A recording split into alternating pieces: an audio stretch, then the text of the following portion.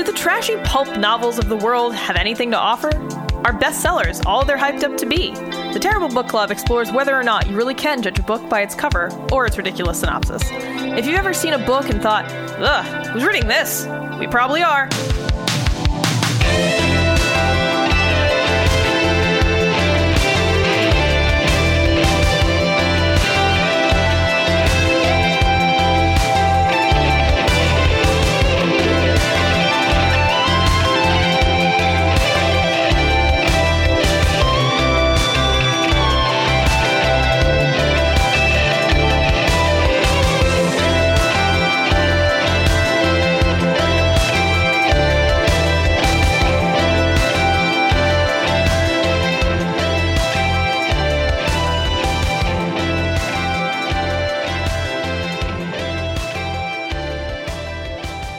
Hello and welcome to episode 52 of the Terrible Book Club. I'm Chris, and this is Paris. Hello. If this is your first time listening to the show, what we do here at Terrible Book Club is read books that we assume will be bad based on their cover, the summary, some combination thereof. So we're forcing ourselves to read books we would never otherwise choose to read in our regular day-to-day lives. Usually this experiment results in a hilariously disappointing read. Once in a great while, a book comes along with at least partially subverts our assumptions, and it really didn't this time, Paris. Chris, are you okay? You said covery, and they're off, and you kind of just mangled that last sentence. I'm really bad at reading from copy, Paris. It's just no, it's not fine. It's fine. That fits with the overall theme of the day. I am recording from my couch, and I am holding the microphone, and I have no pop filters. So that's okay. You know, hey, it's like, oh yeah, dude style podcasting. Yeah. Just, two people hand holding microphones. So this time we read something different. It's certainly unlike any other book that I've read before, because it's more like a long form game facts post with like a life story up top, like it's a recipe from like allrecipes.com. You know how when you try to like find a recipe, fucking hate this. Go ahead and describe it. And then like you Google like, oh, how do I make a pasta and meatballs? And then there's like someone's life story about their grandma's pasta and meatballs recipe straight from Italy. And you for, like, keep the scrolling, first, and it like, never ends. Full third of the page before you even get to any like content. That's what this is, except it's like a walkthrough for Super Mario Bros. 3. We read Super Mario Bros. 3 brick by brick by Bob Chipman. This was a selection made by our patron Lynn. Thank you for your support, Lynn, and we hope you enjoy this episode, because I didn't enjoy reading this book one bit. Yeah, well, I kind of I enjoyed the, like, 4 things I learned that I didn't know. So, you know how most of the time we read books on this show that aren't really targeted towards either of us? Like, neither of us are the intended audience for the books that we typically select. I mean, not all the time. But in this case, I feel like this book was targeted at us because we are in that age range. I personally grew up playing Mario. That was my jam as a kid. I had a Nintendo. I had various Nintendos, but I loved Mario stuff. That was the thing I played as a kid. So I was actually kind of excited to read this because, I grew up playing Mario. There's some nostalgia there for me. I like video games. I mean, I haven't played a Mario game since, I think, Super Mario Galaxy, so I'm a little behind. And I didn't even play that one a lot. But I do have very particular memories about Super Mario Bros. 3 because, weirdly, that was the game I played with my cousins whenever we would stay over my grandmother's house when I was really young. Yeah, some classic childhood video game. Yeah, so, like, I was pretty young, so I never beat the game because, the 3 of us, me and my 2 cousins, would be over there, for a weekend, and we would do other things, so I never beat it. I think I was probably like 5 or 6. I don't know. I was pretty little, so I didn't have all the memories that Bob talked about for all the levels, but I remembered a lot of it. And it was like, you know, it was fun to think about, you know, good times when you're a kid. But this book was disappointing in a lot of ways. Before you go on a little bit, I kind of want to talk about how I might be the target audience here too, in a way, especially since this is basically like a text Let's Play of Mario Brothers 3. Mm-hmm. And let me tell you, Paris, I spend so much time listening to or watching some Let's Plays related content. You are how I got into watching Let's Plays too, because Chris, I think it's fine if I say this, but when Chris and I lived together before for many years when we were in college and stuff, he was always watching Giant Bomb stuff, and I didn't really know anything about it, and then I would just like pass by his room and it would be on, and I'd sit there and we'd end up watching it for hours because it was so funny. And you know, I ended up really liking that and was like, oh, this is cool, you know. And Chris, like Chris said, he watches way more of that stuff than I do, but I'll be honest, like Giant Bomb is a particular niche where it's like actually really good, and I'm more into like the personalities playing things. Like sometimes I don't watch all their content. Sometimes it's just fucking boring to watch because let's be honest, watching people play video games is a very borderline kind of activity in terms of how to choose to spend your time. Yeah, I have a confession. I mean, I haven't really been watching Giant Bomb that much since Drew left, so... That's totally fine. I mean, I've been giving them $5 a month for, like, the last 7 or 8 years of my life. Yeah. To get access to the premium content. I don't even watch all of it, because a lot of the time now I have that stuff on in the background while I'm doing other stuff, maybe even while I'm editing this podcast, just kind of off to the side or something like that, or while I do chores or fold clothes or something. And I subscribe to plenty of stuff on YouTube, not only in the Let's Play sense, but in, like, video essays about game design or, opinions or critical analysis of games and stuff like that. So you are literally the target audience. I am 1,000,000% the target audience for this book, and it just doesn't work. Yeah, so before we get any further, let's just... quickly I'm going to read the back of the book summary, just so you understand what this book... claims to do. You can read it clearer than I can. Yeah. And, also, content warning. This week's content, incredibly clean. So there's a quick mention of terrorist attacks that we briefly have to touch on, but otherwise you've got nothing to worry about but our usual barnyard language. So, pretty good. So the summary for this book is as follows. More than a strategy guide, bigger than a retrospective, Super Mario Bros. 3, brick by brick, is a whole new look at one of the greatest video games of all time. Film critic and game journalist Bob Chipman, creator of Escape to the Movies, The Big Picture, and The Game Overthinker, attempts the most in-depth analysis ever of his all-time favorite game, Super Mario Bros. 3. The 205-page book chronicles his own most recent journey through every step of the game, missteps and all, while analyzing every element of this enduring NES classic for its artistic, cultural, and even historical significance. He also details the history of the Super Mario franchise itself, his own experiences growing up gaming, and many of the life-changing events that surrounded and shaped his latest quest to save the Mushroom Kingdom.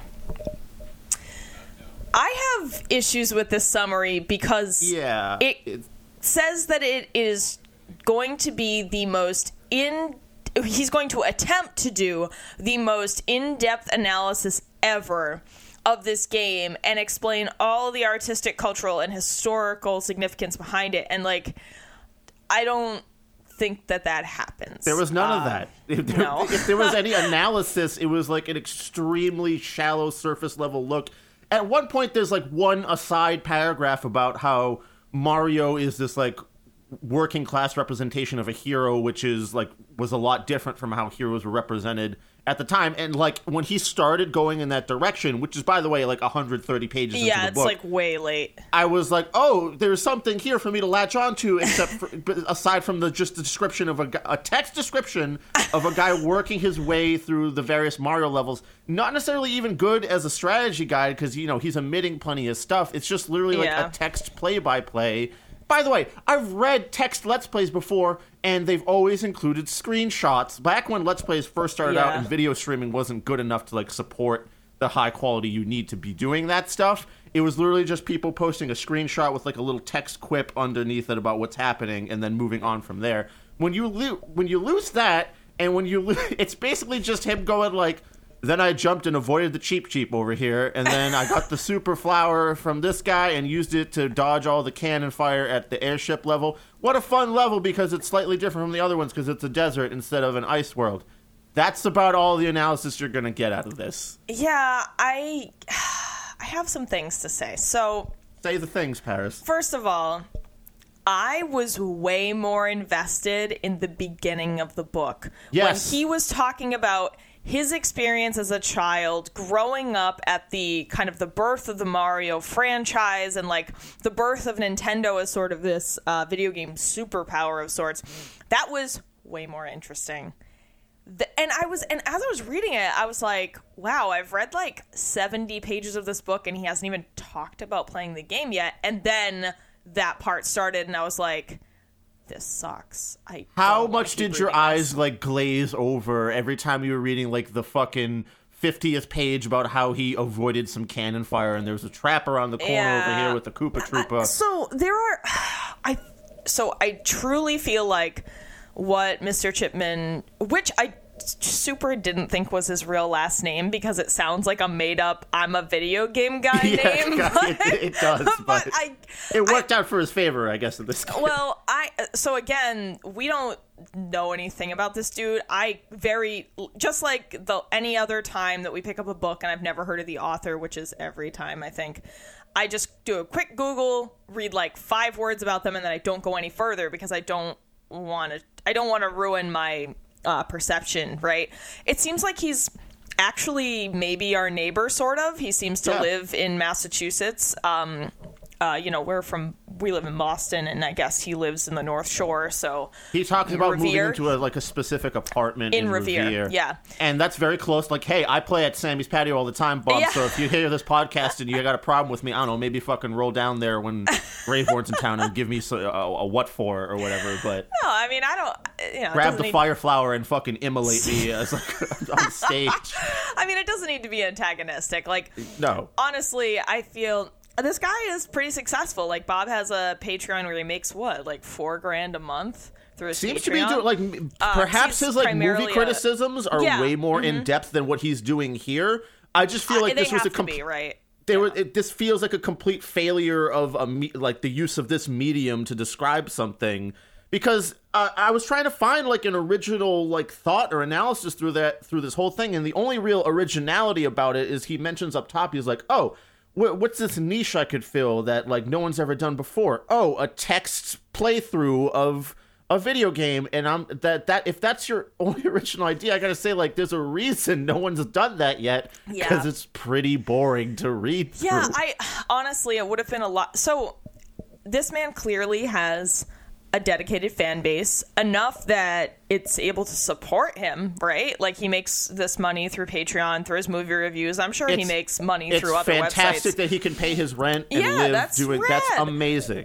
So my point is that there's clearly a large group of people here who would give a shit, in terms of hearing about this guy's life. I think he really should have focused more on writing a memoir about this period of his life, because like through the lens of the video game. And there's like so many missed opportunities at the end when he gets to like the dark world and he talks about like his grandmother dying and like this trial of like getting out of his house and moving into a new place by himself. There's like, so like, why didn't he connect that a little bit more or something? Yeah, it could have, it has the potential to be, maybe a little fanboy-y, but it has the ability to be something greater than what it was. And I don't know why he chose to do this really like half-ass surface level thing when he could have just done a much better job, especially if his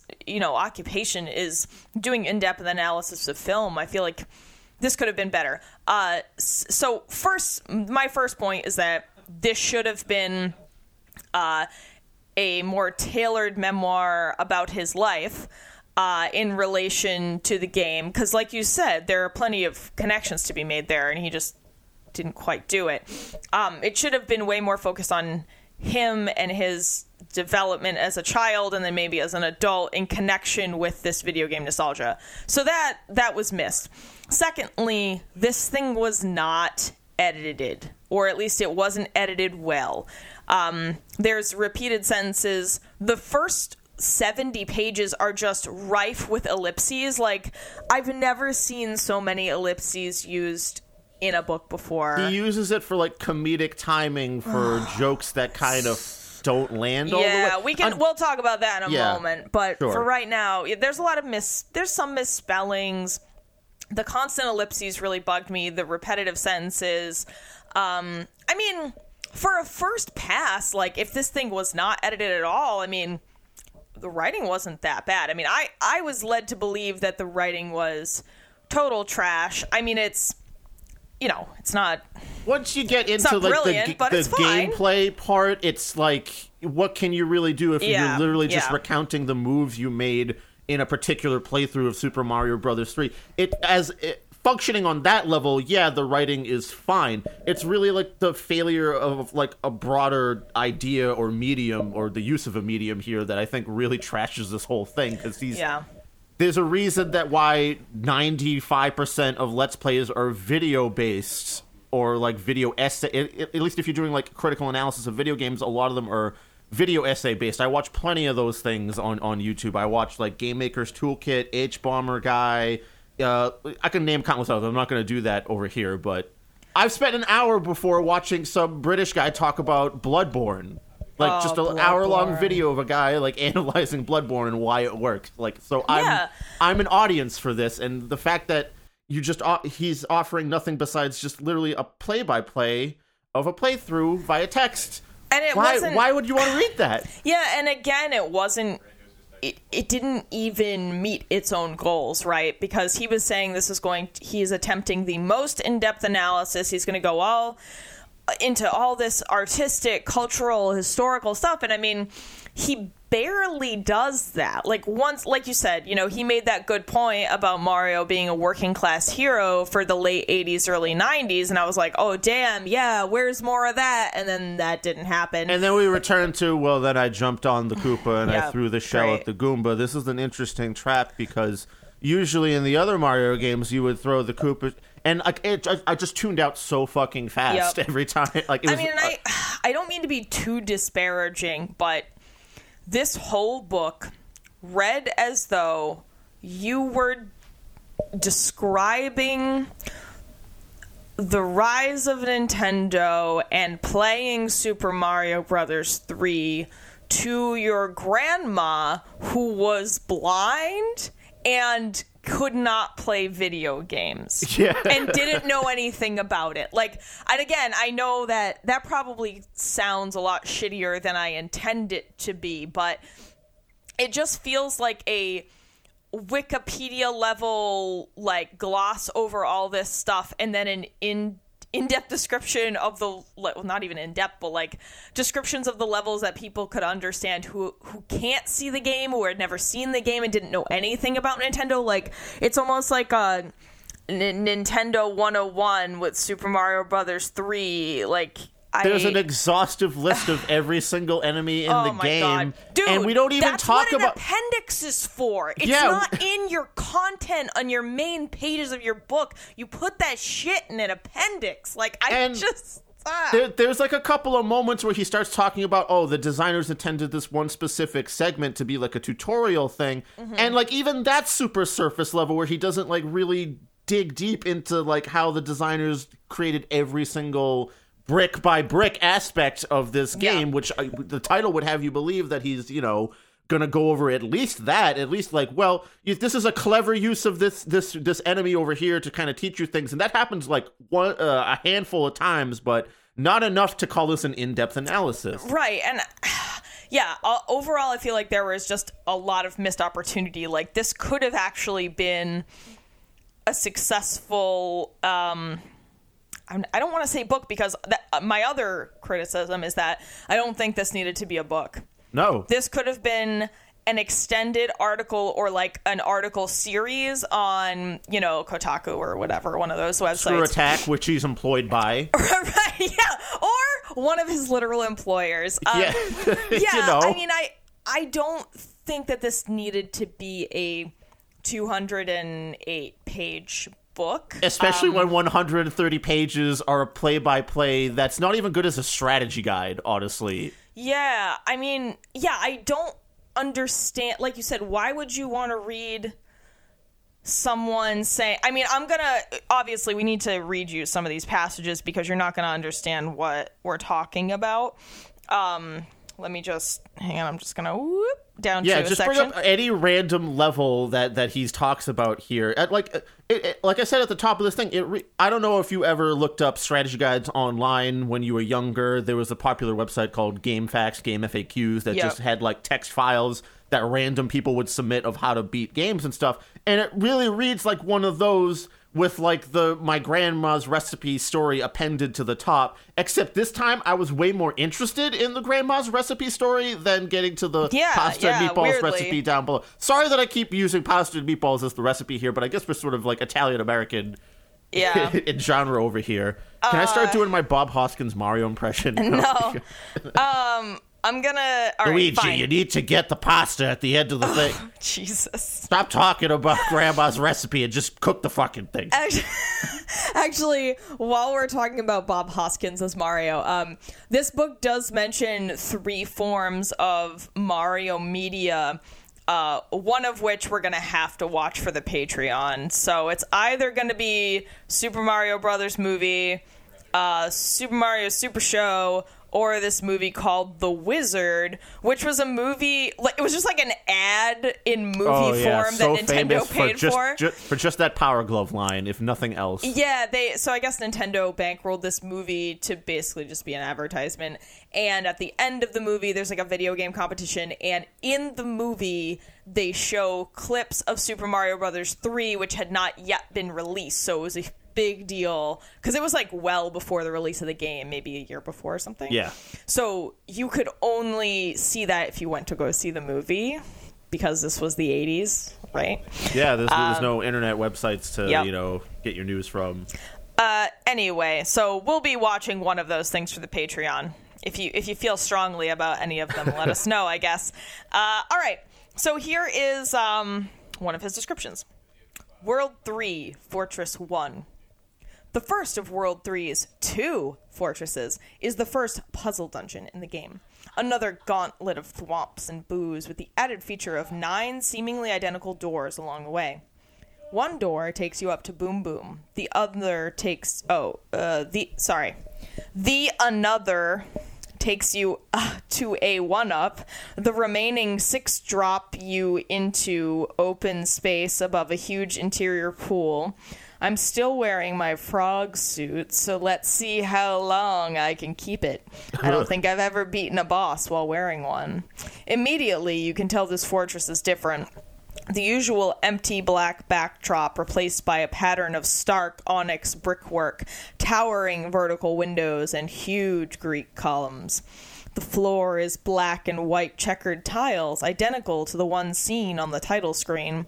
The ornate decor makes the fact that I'm still dressed like a cartoon frog even more absurd.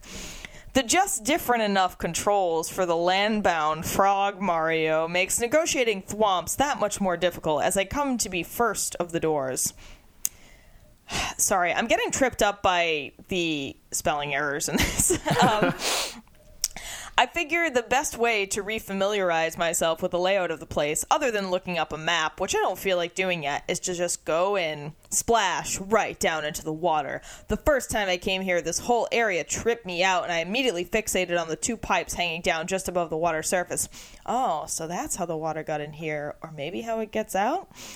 Fortress on a tiny island like this one gets a flooded basement pretty often, and my father wrestling with our own basement sub pump was a fixture of my youth.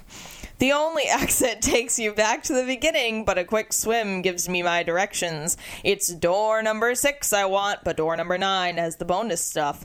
Damn it! Should have just gone for number 2. I time a thwomp incorrectly and lose my precious frog powers again. I get the treasure room. No. At least. Luigi, give me the frog suit back. It's just coins. Phooey. Time to head back for the right door, only to forget my own mental snapshot of the layout. Try a hard turn back and die at the hand's beak of a dry bones. For shame, Bob. Back on the map, a Hammer Brother slips in to block my return to the fortress. For the first time, the hammer battle triggered is the old-fashioned kind. Twin bros tossing hammers while jumping between 2 rows of bricks. The reward is a hammer. Now, back to the bloody fortress. Thwomps, booze, dry bones, door number 6, boom boom. This is the first flying boom boom. You'll see his arms morph into wings after the first stop. I don't give him time to take off. From hell's heart I stab at thee, boom boom of the irritating water fortress. All right, so do you see how this doesn't really work on Yeah, you see how this was shitty? It's Yeah. not really a strategy guide. It's not necessarily great as like an analysis thing because he's not really analyzing anything except maybe a couple of like ornate descriptions of like NES graphics, like, you know, giving them way more credit than they deserve. Yeah, I think mean, sometimes. Yeah, honestly, that is kind of an overarching theme of this book. Bob is like, he has really strong feelings about video games, and I understand that because I grew up at the same time. I mean, maybe a little after him, but I also grew up playing a lot of video games. I was, you know, like many kids my age, glued to, you know, Super Mario 64 and, you know, Donkey Kong and Banjo and Kazooie and all that shit. So, like, I get it, sort of. But he definitely does put video gaming, Mario, Nintendo, and Nintendo's creator, what's his name? Shigeru Miyamoto. He's not really Nintendo's creator because Nintendo was a playing card company before it ever got started. Yeah, that's true.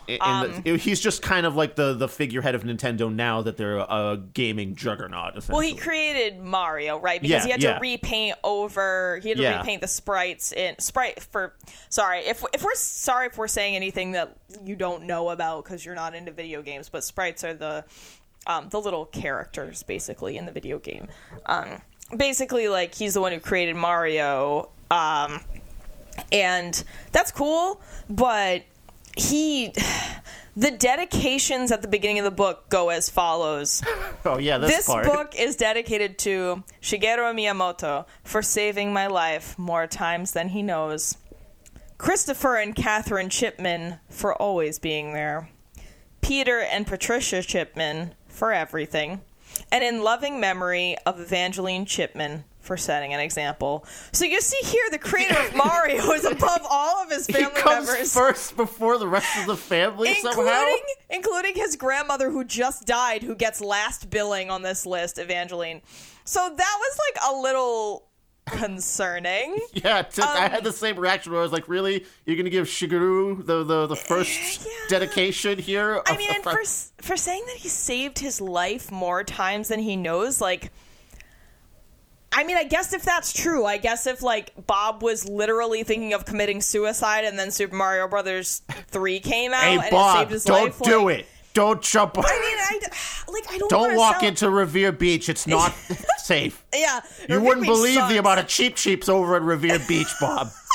I had to hammer them all one by one.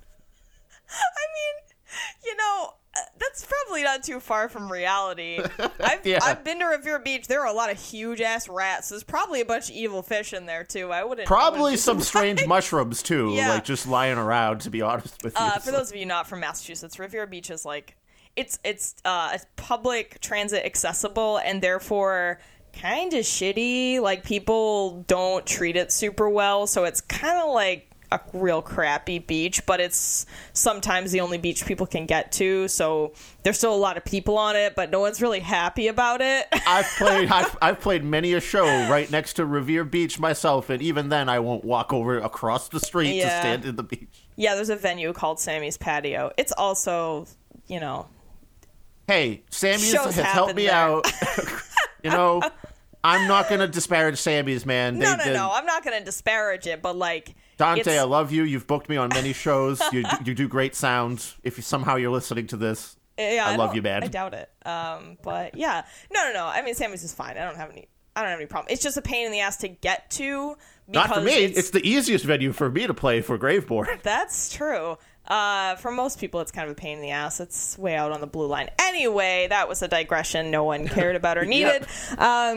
But yeah, a lot of the things in this book felt a little hyperbolic. Like he was inflating the importance of things. But then again, I don't want to sound like an asshole, because if this was really that important to him, if like Miyamoto really did save his life with Mario, like, great, but I just have a hard time believing that, I guess, right? Like, especially it seems a little ridiculous. He's talking about moving out of his parents' house that have been supporting him while he, goes for his, career aspirations, which there's nothing really inherently wrong with that, but writing a book right as you're moving out and then dedicating the top billing of the dedication being to a Japanese dude you've never met that probably doesn't give a shit about you, let's be honest. Like, yeah, I mean, and even the things he says, like, for example, video games were the rock and roll of my generation. No, the rock and roll was still a thing that existed. He even talks about, like, being kind of the nerdy kid, and, like, he was excited at one point because, like, Super Mario Bros. 3 was such a cultural phenomenon that he was, like,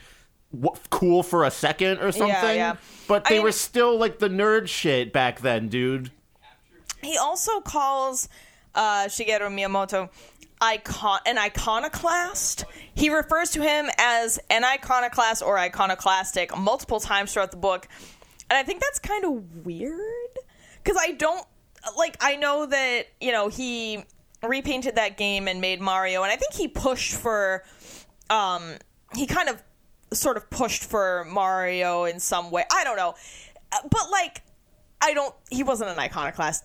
We're talking about Japan in the 80s here. Like, if somebody was an iconoclast, they would be fired, right? Like, this person is not pushing back so hard against the established, video game fucking Maybe reign. He just doesn't know what that word means exactly. Well, I mean, I think, again, it's just a little too much. Like, if he had called him innovative, that would have been perfect. Yeah. Like, he did new things with video games, at least as far as I know. I'm not an expert in this. I know a little bit. That were... No, Miyamoto had some fresh, bright ideas that worked out really well and continue to work out well to this day. But an iconoclast is somebody who wants to, like, topple a regime, basically. And that's, like, not what this was. Maybe with, like, the Wii and, like, moving into, like, the casual gamer sphere instead of, like, the hard, that thing, you could maybe consider that part a little bit, but that's really stretching the fucking definition there, I would say, too. There's a really funny typo. There's a sentence that's supposed to say, it should be a game I loved, but it says, I should be a game I loved. I should be a game that I love. And I was like, wow, that was a really... Play me, please. Yeah, I don't know. There were some things I learned that I thought were cool. Like, I didn't know that, that this was the first, or maybe this, like, the first Mario game. What was it called? It wasn't called Mario. It was the Donkey Kong game or whatever. Yeah, Donkey Kong. Wait, are you talking about Super Mario Bros. 2 right now? No, or the fact I'm talking about when they repainted the Radar Scope to be Mario, and they called him like Mr. Video or Jumpman or something. Yeah, he was known. Mr. Video was like the in development term, and Donkey Kong he was called Jumpman. Sorry. It was interesting to hear that, like, that was the first time a game had tried to use a narrative to engage players rather than just being like, get points. They were like, no, you gotta save this lady from this big monster. And I was like, oh, okay, I didn't know that. That's cool.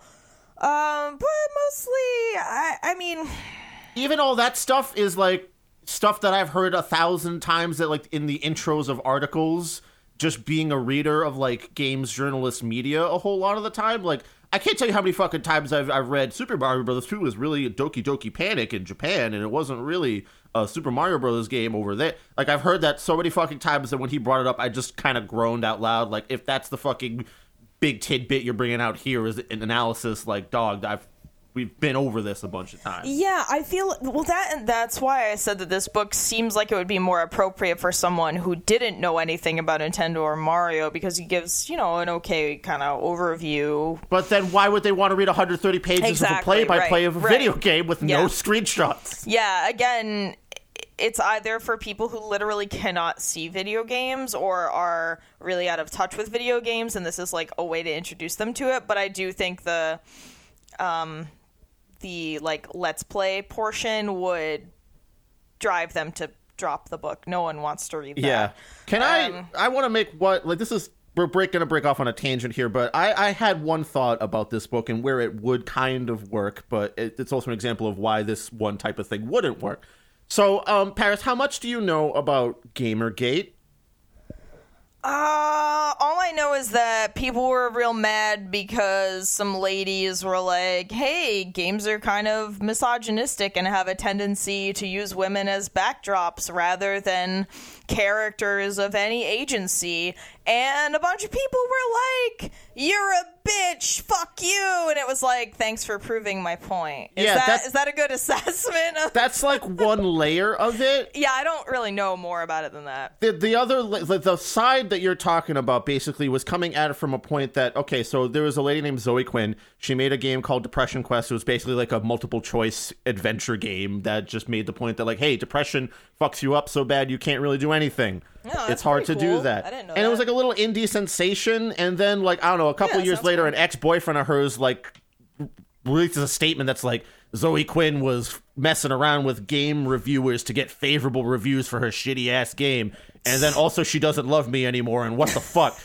But, so, like... this is like a man scorned in the video game industry? Okay. And this started off a whole thing where not only was they pushing back against people like Anita Sarkeesian, who were releasing, like, sort of a feminist viewpoint on how, games have treated female characters and even female gamers for quite some time, but it also set off another sort of layer of complaints about, like, there's no objectivity in games journalism. It's all like payola and like people doing favors for each other because these game journalists, they have access to the publishers and the publishers just pay them to do good reviews and stuff like that. The Illuminati! Yeah. When it's really, that's just how any fucking critical, movie thing or, any art medium with critics works. You get access by, sometimes being friendly with the other people on the other side of the industry.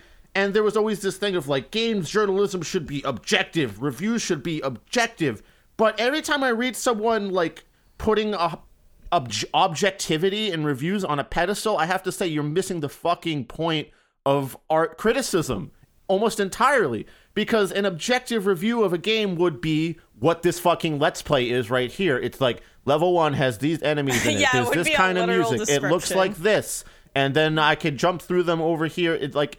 that's what an objective game review would be, and it's fucking boring, and there's nothing to like be gleaned from it aside from a literal play-by-play of what's happening in the game. So I hope this can stand as an example of why those Gamergaters had the whole thing about objectivity in games journalism completely fucking wrong in my book, because you want the subjectivity of the reviewer in there. You're not supposed to take every reviewer's like opinion as absolute fact. You're supposed to understand the context of the reviewer, understand their personality a little bit, what they like, what they don't like.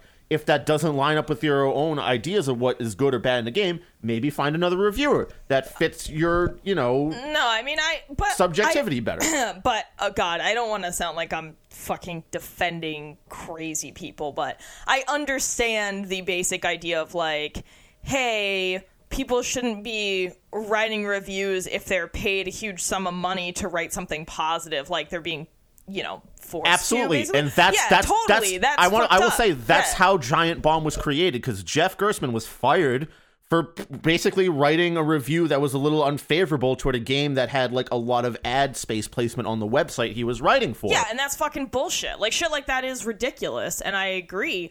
But that's a separate thing from misogyny in games, right? And like, also like those two different things. a separate thing from writing like a completely objective review of something. Right. So we're talking about three different things. I mean, and so it was easier for me to think about this in terms of bands and reviews of albums and live performances because, you know, I'm a musician. I mean, so is Chris.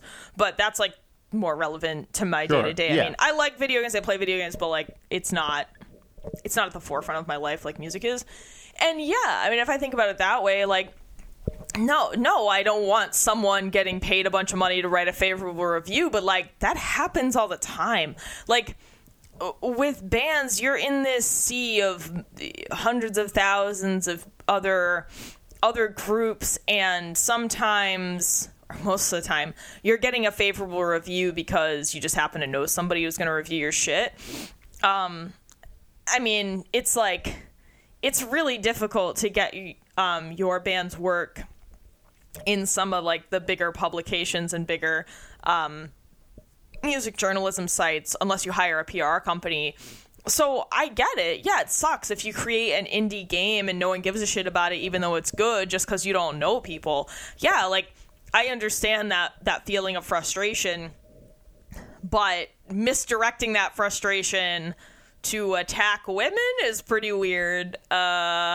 I mean, that even happens in music journalism now. If you look at like Kim Kelly or something in like the metal circles, like she gets a whole lot of shit just for like being slightly feminist in like metal journalism. Anyone who ever says anything, it's a whole bag of bullshit. It's basically the same shit that was happening in video games is just still happening in the heavy metal scene, or any kind of heavy music, you know, like hardcore or whatever. Yeah, a lot of people are disparaging and shitty to women. Some people feel like women have no place in heavy music. Some people feel like they do, but they just need to shut up about it and just play their instrument or whatever. And then there's another category of people, which I might hate the most, who think women should be in heavy music as like a weird fetishistic prop, like oh yeah, like let's put on a female fronted music festival, like let's celebrate those ladies, aka I just want to stare at boobs all day. I can agree there. Yeah, it's like we're rooting for you, but no, you're just secretly creepily fetishizing women, which is weird. Anyway, we don't need to go off on a tangent, but everyone is stupid. Let's move on. Everyone is Will you terrible. please fucking stop complaining about this dumb shit and just let people make their art? Yeah. I guess, what are we doing right here with this guy? Like, he's trying to write a book in this niche that is unexplored. But, again, Bob, if you're listening and you're gearing up to punch me in the face the next time you see me at Sammy's or whatever... I hope not. Again, you must be, if you got a Patreon with that many followers and that much income that you can pay rent, obviously you're doing something right in your other work. Yeah, Why wasn't that applied here? Yeah, and I just really think that this should have been, like I said, you know, a long form article or an article series about him growing up during the heyday of Nintendo and his relationship to the game, and it was just so much more compelling to read about him. And like, honestly, reading about his life made me feel like sympathy. Like, I was like, sure. Oh man, this guy kind of has a shitty life, and he's making the most of it. You know, like he doesn't write that he's depressed and lonely, but I definitely don't know how got a shitty sense his of life that. is really if he's making a living doing something he enjoys. Well, now this book was written 9 years ago? Sure. No, 7 years ago. Sorry, it was written came out in 2012. So you know, this was kind of maybe at the point where he was starting to. I think he was like starting to get more kind of entrenched in this independent movie journalism or whatever he was doing.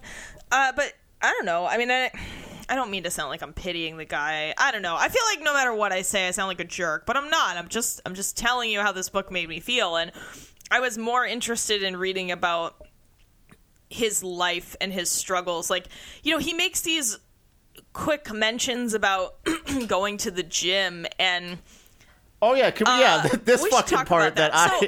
So like, as somebody who has struggled throughout my entire life to maintain a healthy weight and not be obese, like, I sympathize with that totally, like empathize even. Like, I've been there, you know, doing your best to get workouts in and like feeling good about it, but then like slipping off and not doing it.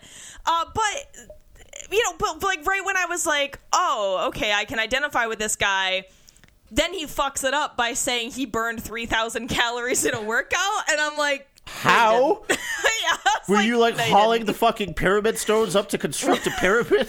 Yeah, he's building the tomb of Luigi. Yeah, he's physically building the pyramids in the desert world.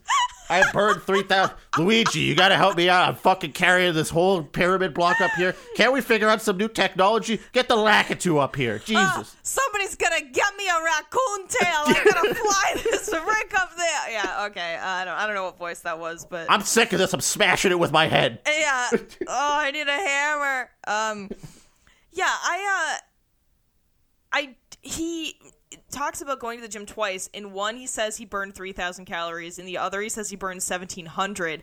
Both of which are I don't believe incredible and unbelievable. I don't believe that. I mean, even if unless he's like 600 pounds, which I don't believe he is, he seems to be able to move under his own power safely in a day-to-day living situation. So like, yeah, you know, he's driving a car around places. Even if we're putting his max weight, even if we're going like out there and saying he's maybe 300 pounds,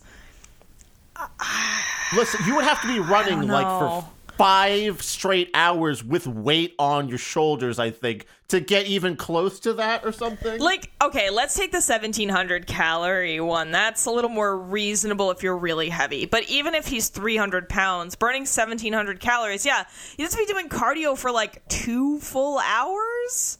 I mean, if an hour and a half is being generous, and I don't know.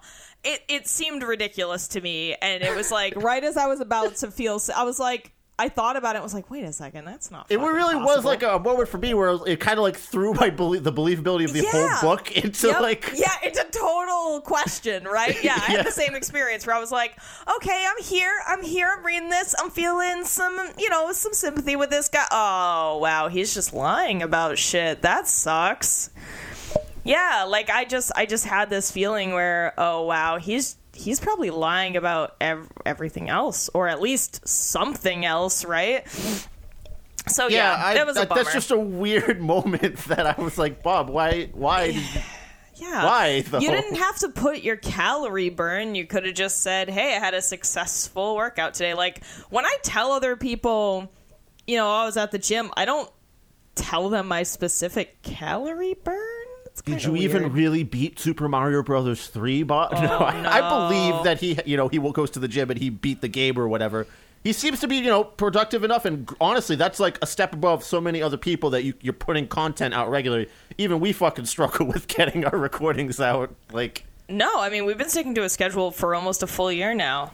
I know, but it's like it's a pain in the ass just to do like the bi-weekly thing. Never mind, I'm sure he's putting out more content than us. But, I mean, I have a full-time job and a band and, like, other life responsibilities, and you also are gainfully employed and have other responsibilities, so, like, this is literally his job. So yeah, true. It's maybe not that impressive. But anyway, there are some other random... Sorry if this review is a little jumpy just because there isn't a whole lot of unless content. You want us to like get into the specific details of why I don't need to fucking hear about how you beat the 7th Boom Boom that you've encountered really easily.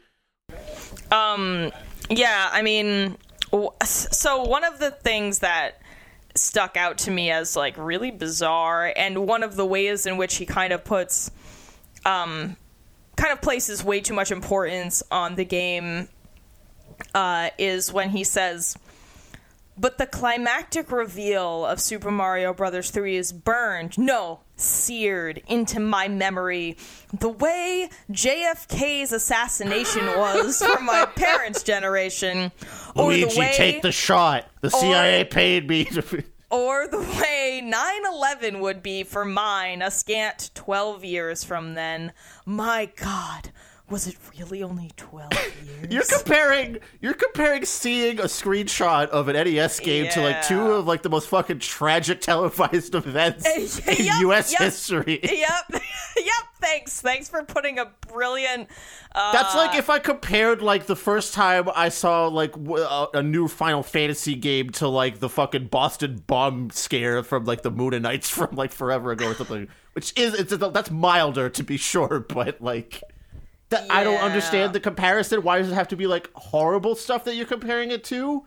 Why not, like, compare it to, like, a good thing that was a revelatory moment for a lot of people? It's just a totally inappropriate comparison and treating, like you said, two of the greatest televised tragedies in U.S. history really flippantly. And I'm sure that anyone reading this would have been like, the fuck? Like, if they were a U.S. citizen, they'd been like, fuck you, Bob. You're an asshole. Because that's fucked up. It's not a good thing to do. It's not an appropriate way to make the comparison at all about how cool a video game reveal was. And I understand, like, you're a kid, you know, things like that seem much more big. When I was a kid, I was flipping out about game reveals too, but, like, even I understood as a kid when that moment happened September 11th and I was in 7th grade. That's a vastly different experience to compare it to, like, oh, cool, I just saw the first screenshot of Final Fantasy X, and they have voice acting in it? Oh, my God. I don't get it.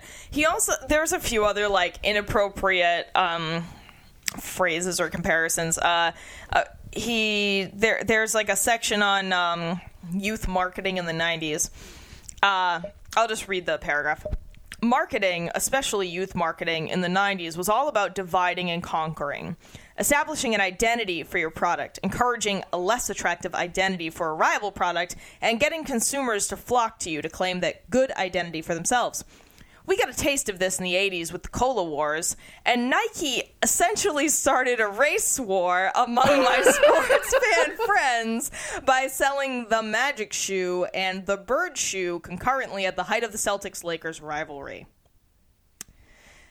Yeah. I mean, maybe it did a little bit because kids can be shitty like that, but like, starting a race war over don't use that phrase. That's like, race wars were a real fucking thing that happened in Massachusetts, actually in Dorchester, where Chris lives. Yeah. Sorry, just blowing up your neighborhood. It's fucking facts. Like, I don't know. But like, race wars happened in this country not long before the 80s, like 60s, 70s. Actually, I don't know if there were any in the 80s. I'm not an expert on this, but it's, again, just treating a very serious thing very flippantly and saying that kids who wanted different sneakers were like rival factions in a race war is just tasteless. Maybe at his school they really were like doing some heinous shit over sneakers like that. No, you can't save this one. I'm not really trying to, but like, I don't know, maybe some little kid said some like horrendous shit to his like African American classmate or something over some sneakers. But that's hardly a race war. Yeah, I don't think so. I think, again, it was just a terrible... And he went to a private Catholic school in Massachusetts. Someone was racist somewhere. That's true. But some things like this in the book make me almost 100% positive that no one else edited this. Because if anyone else read those things, they would have been like, Bob, you gotta cut that. You gotta rephrase that. He also, I don't know if this is kind of a lesser evil, but he's talking about how people were so hype about the live-action Super Mario Brothers movie with Bob Hoskins and John Leguizamo. John Leguizamo. And fucking, what's his name? Bowser. Who played Bowser? I forget. Was he, fuck the baby man in Blue Velvet? What? What? No, wait, is that the same guy? I don't know. I've never seen Blue Velvet, but that sounds like a movie I don't want to watch now. Don't see Blue Velvet. Like, I love Twin Peaks and all, but I do not like Blue Velvet. David Lynch, I don't know what the fuck you were doing. what the fuck is the actor? Oh my god, what? No, it's not the same person. I'm sorry. I'm fucking losing my mind. It's okay. You can go look up who played Bowser in the Super Mario Brothers movie on your own time. No, he's like an established good actor. Why can I not remember? Because no one really needs to know. Bowser movie. Bowser. All right. Well, while you're searching that, I kind of want to like take a second to say something that's sort of relating back to the Gamergate stuff. When I did a cursory Google on Bob here, I found that he's not popular among the surprise, Gamergate / 4chan Dennis types. Hopper. Oh, Dennis Hopper okay. was Bowser, which is bizarre. Wait, so was I right? Was Dennis Hopper fuck me, baby, or baby fuck the baby? All right. Fucking... You do your own research on that. Let me. Yes. Okay. Bowser. Yeah. Okay. It was Dennis Hopper. Oh, that's so weird. Dennis Hopper plays a guy in Blue Velvet who has a weird baby fetish and wants to be. Sorry. This. I take back what I said about this content being okay this week. Yeah, well, you're jumping into Baby some weird... wants to fuck. He screams, "Baby wants to fuck!" And Isabella Rossellini, and it was like the weirdest moment in a film ever. Yeah, okay, I'm never watching that movie now. Thanks for the warning. It. Anyway. And then he also played Bowser, which is bizarre. Anyway. He did not scream, "Fuck me, baby," in that movie, I'm sure. Baby wants to fuck. That's the line. Baby Bowser wants to fuck. Luigi, why is Bowser in a baby bonnet? I thought we already defeated Baby Bowser in the last game. Did we Mario, I don't know about that. Did we just create a Blue Velvet Super Mario Brothers movie crossover? Mario, don't take the mushrooms. You'll end up in a weird David Lynch movie. I don't care, Luigi. I'll take whatever I want to defeat Baby Blue Bowser. Kyle MacLachlan could be Luigi. Oh my god. Yes. This is so bad. I'm sorry that I created this, everyone. Chris, what were you about to tell us? Well, before we got onto Blue Bowser Velvet or whatever, I was saying that like there is something here that could have been edited or yeah, like we said, it provided deeper saved. Thought or provided deeper analysis after a couple of more passes or something like that. Well, it could have been saved if somebody else had actually edited it for content and grammar and syntax and everything. And maybe have provided Bob with like, hey, maybe why don't you go deeper into like, comparing your life and growing up amongst video games instead of just 130 pages of a play-by-play. Yeah, and I also hope that they would have recommended he get rid of this air of, like, inflated importance. Like, for example, 25 years later, a 2D Super Mario Brothers side-scroller is carrying the banner for the... Again... Fucking God, do some basic editing. I can't even read passages from this book without getting fucked up because there are so many errors in it. Like, Jesus, sorry. Anyway, he says, Mario is still here. So am I. I'd like to think that, if possible, we would thank another for that. Thanks, Bob. I don't think Mario is going to come and shake your hand, Bob. Phrases like that make me cringe, and I understand. Okay, not to get into an argument about this, like, sure, the bowels of the internet are terrible and, like, whatever, but I do get why, like, a phrase like that makes me fucking cringe and yes, go, ugh, this is 100%. weird. Like, totally. I don't know. In summary, don't read this book. It needs some serious editing and rethinking. It needs a complete overhaul. Yeah. It shouldn't have been a book. It should have been a long form article. Or if Bob did want to write a book, he should have written more of an autobiography or a memoir. But I mean, this is just me. Maybe. No, it's based on the text. So in the text, Bob, he reveals a little bit about himself, right? And I said that those parts of the book were the more compelling parts and the things that I would have been more inclined to read, right?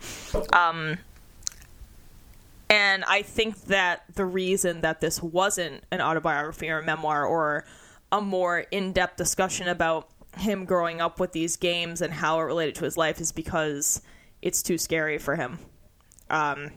He seems to shy away from kind of real life stuff, you know, and that maybe is why he made all of this media kind of his main thing. He references a few times that he gets anxious about like making real life decisions, and you know, I should have noted the exact passages I was talking about, but there is evidence in the text to suggest that doing a more serious piece would have been too personally difficult for him. But, you know, Bob, if for some reason you're listening to this, you should have just gone for it. I mean, you still can. Like, that's way more compelling because you want it's to confront those demons, right? And that, exactly, like Chris said, it's going to make for a way more compelling read if we see a very human person struggling with very human things, even if it's in a fantasy setting, right?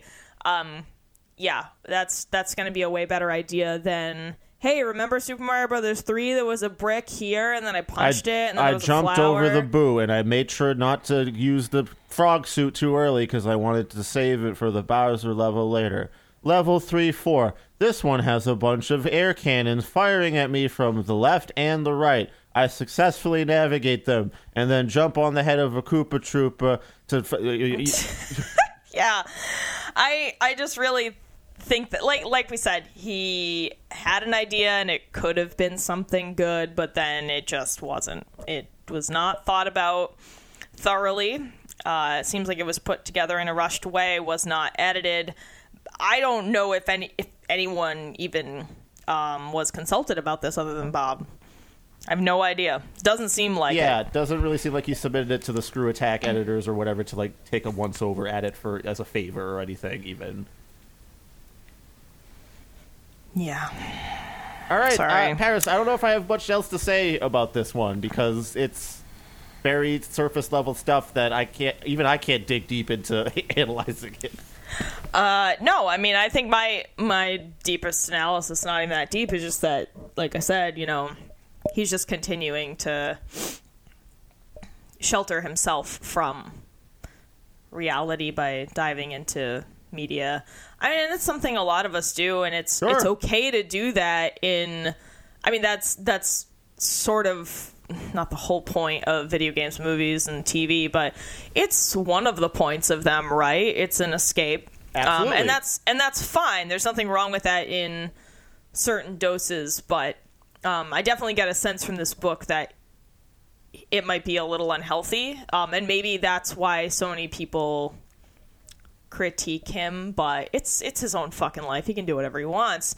But the book did make me feel like, hey man, maybe engage with your real life a little more, like with your family. You know, he even said he couldn't even deal with his grandmother's death. He just kind of like said bye, left, and then like sat in the car and then played more Mario, right? He like left the funeral early to go install an AC. Yeah. And again, we're not saying he's a shitty person. We're not saying that any of the stuff is bad. If anything, he should have focused more on those things and explored those things. Yeah. Because that would have been a way more interesting book. I would have 100%. cared more about it. Exactly. And again, I'm sure that his fans would love that. He has all these people who support him directly each month, and they want to read that. They want to identify with someone else struggling so hard with reality that they go too far into video games, movies, TV. Like that's the thing that people want. They want to share that mutual understanding, and they probably deep down want to work through that together, right? Like they want to feel like this person who they idolize, or maybe not idolize, but who they really like and whose opinion they respect, is going through the same things they are. Yeah, I don't know. I'm just kind of going off on a tangent, and I don't mean to sound like an asshole. Like that's not my intent. I know I've said that a couple of times because I feel like I don't If think this you're- is like an asshole thing to say. Like, No, we're not no. saying like you failed at your life, No, Bob. no. What a terrible choice you've made. No, you No. you seem to be doing decently for yourself with your chosen path. Just maybe, engage on the real life stuff a little bit more, and you might find your way out of a swamp that's been troubling you. Well, and it would make his work better. It would Also make this. his work with media better if he engaged more with the kind of the real life surroundings or consequences or whatever of all this stuff in his life and maybe in the greater world. And again, we're just reviewing this one book. This is all I know about this man is this one book. I have not watched any of his other reviews. I haven't read Maybe more they're than 3 fantastic, and he sentences does about that him. shit all the time. Yeah, maybe. But in this book itself, it doesn't seem that way. And yeah, even wouldn't recommend this. Don't read this. No, there's no reason.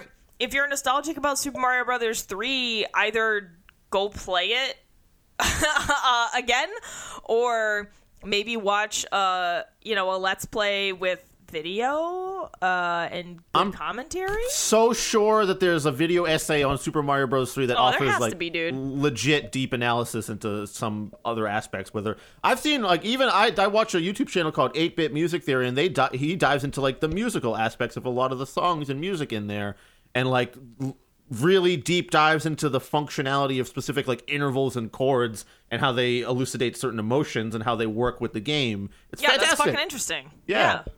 Super. I mean, anyway. Yeah. Sorry, Bob, but you gotta start over and try again. This was not the book that you wanted to create based on, based on the thesis statement you had, right? Yep. And I also just don't think it's a book that a lot of people would get much enjoyment out of. Yeah, Bob, grab that one-up mushroom again, try again. Yeah. This time Yeah, put man. on a Tanuki suit or something. Yeah, man, when it comes to writing, you got infinite lives. Like, scoop them up. What a cute Scoop 'em metaphor. up. Oh, I like that, Paris. That just came out. It wasn't really intentional, but All right, you know. well, that's a nice point to end on. Yeah, and now I have to worry that he's going to kill me in the night because No, he doesn't Lives seem near like us. that. He doesn't seem like that kind of guy. Please don't kill me in the night, Bob. Kill me during the day in Yeah, the daylight. face to face. Like a proper confrontation in a side scroller. Yeah, Face to exactly. face, man. You can stomp on my head and move on with your life. Oh, I have a random thing to say. So, we bought this digitally through the website fangamer.net. And I would just like to thank Fangamer for having a really sick Dark Souls pin that I bought from my vest. So thanks. So buying this book, there was a silver lining. Paris, did you sleep with the Fangamer owner and now you're providing good reviews? Yep, that's the big secret. I'm a Fangamer whore. I got passed around, so I would say nice things about the website. I'm on to you. Oh man. Okay, that was a joke. Obviously, it fucking didn't happen. I don't know. I was just buying this book and I was like, oh shit, they have Dark Souls merch. Fuck yeah. I want to then I go was get like- Dark Souls merch now. Yeah, dude, they've got some figurines. Ooh. I'm not Ooh. that into figurines, but Do they have Artorias? I guess I'll go check. I don't think so. I guess I'll go check. But there are Artorias figurines elsewhere. Anyway, I found this really sick pin. Thanks for the sick pin. No thank you for this book, I guess. Yeah. Not yeah, really. it was weird. Like, this book isn't available on Amazon. When I looked Bob up on Amazon, there were a series of other books about like film reviews and shit, but this one wasn't there, and seemingly you could only get it from this website. So that was a bit odd. I'm not sure why. Maybe it just got a lot of bad press because the bowels of the internet were hounding him and he took it off Amazon. I mean, that's possible. Yeah, who knows?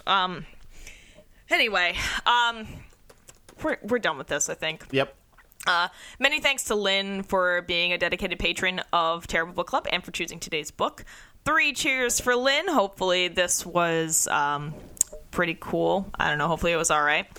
And, of course, thank you to all of our other patrons, without whom this show would be way less fun and way more stressful. Well, thank you to Dari, Greg, Veronica, Will, Dee, Jared, Lynn, and Sina. Thank you so very much for your support. Hopefully I got your name right. Thank you. We're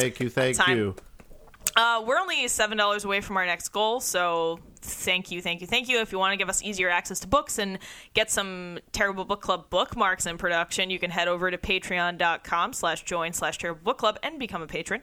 You can enjoy lots of extra content, including some audio tracks of me and Chris watching movies or TV show companions to books we've read on the podcast.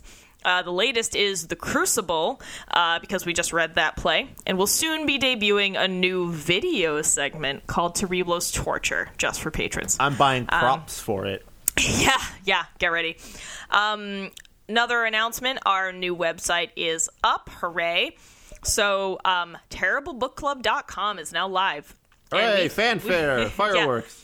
Yeah. We thank Radio Public for putting that together for us, and while we're talking about Radio Public, I would like to mention that if you listen through their app, the Radio Public app, we make a few cents on each play, so it's really helpful for us. And we're not talking Spotify cents either. We're talking real whole cents that I can hold in my hand. That nice copper that you can taste. We get 2 full pennies for each play on the Radio Public app, which I can buy half a Hershey bar in 1942.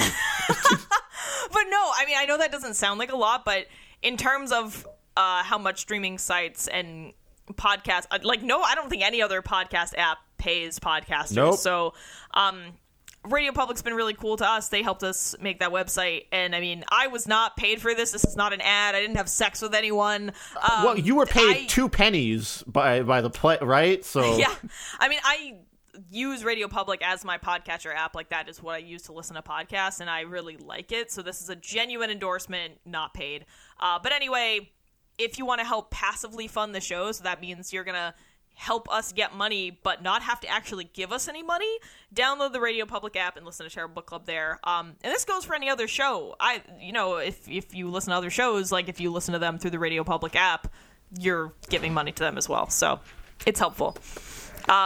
We like when people say hi and interact with us, so you can always reach out to us on Twitter, Instagram, Goodreads, or Facebook. You can also send emails to us at terriblebookclub@gmail.com. You can also submit Terrible's torture ideas in the categories of characters, setting, genre, what was it? Characters, conflict, setting, and wild card. Mm-hmm.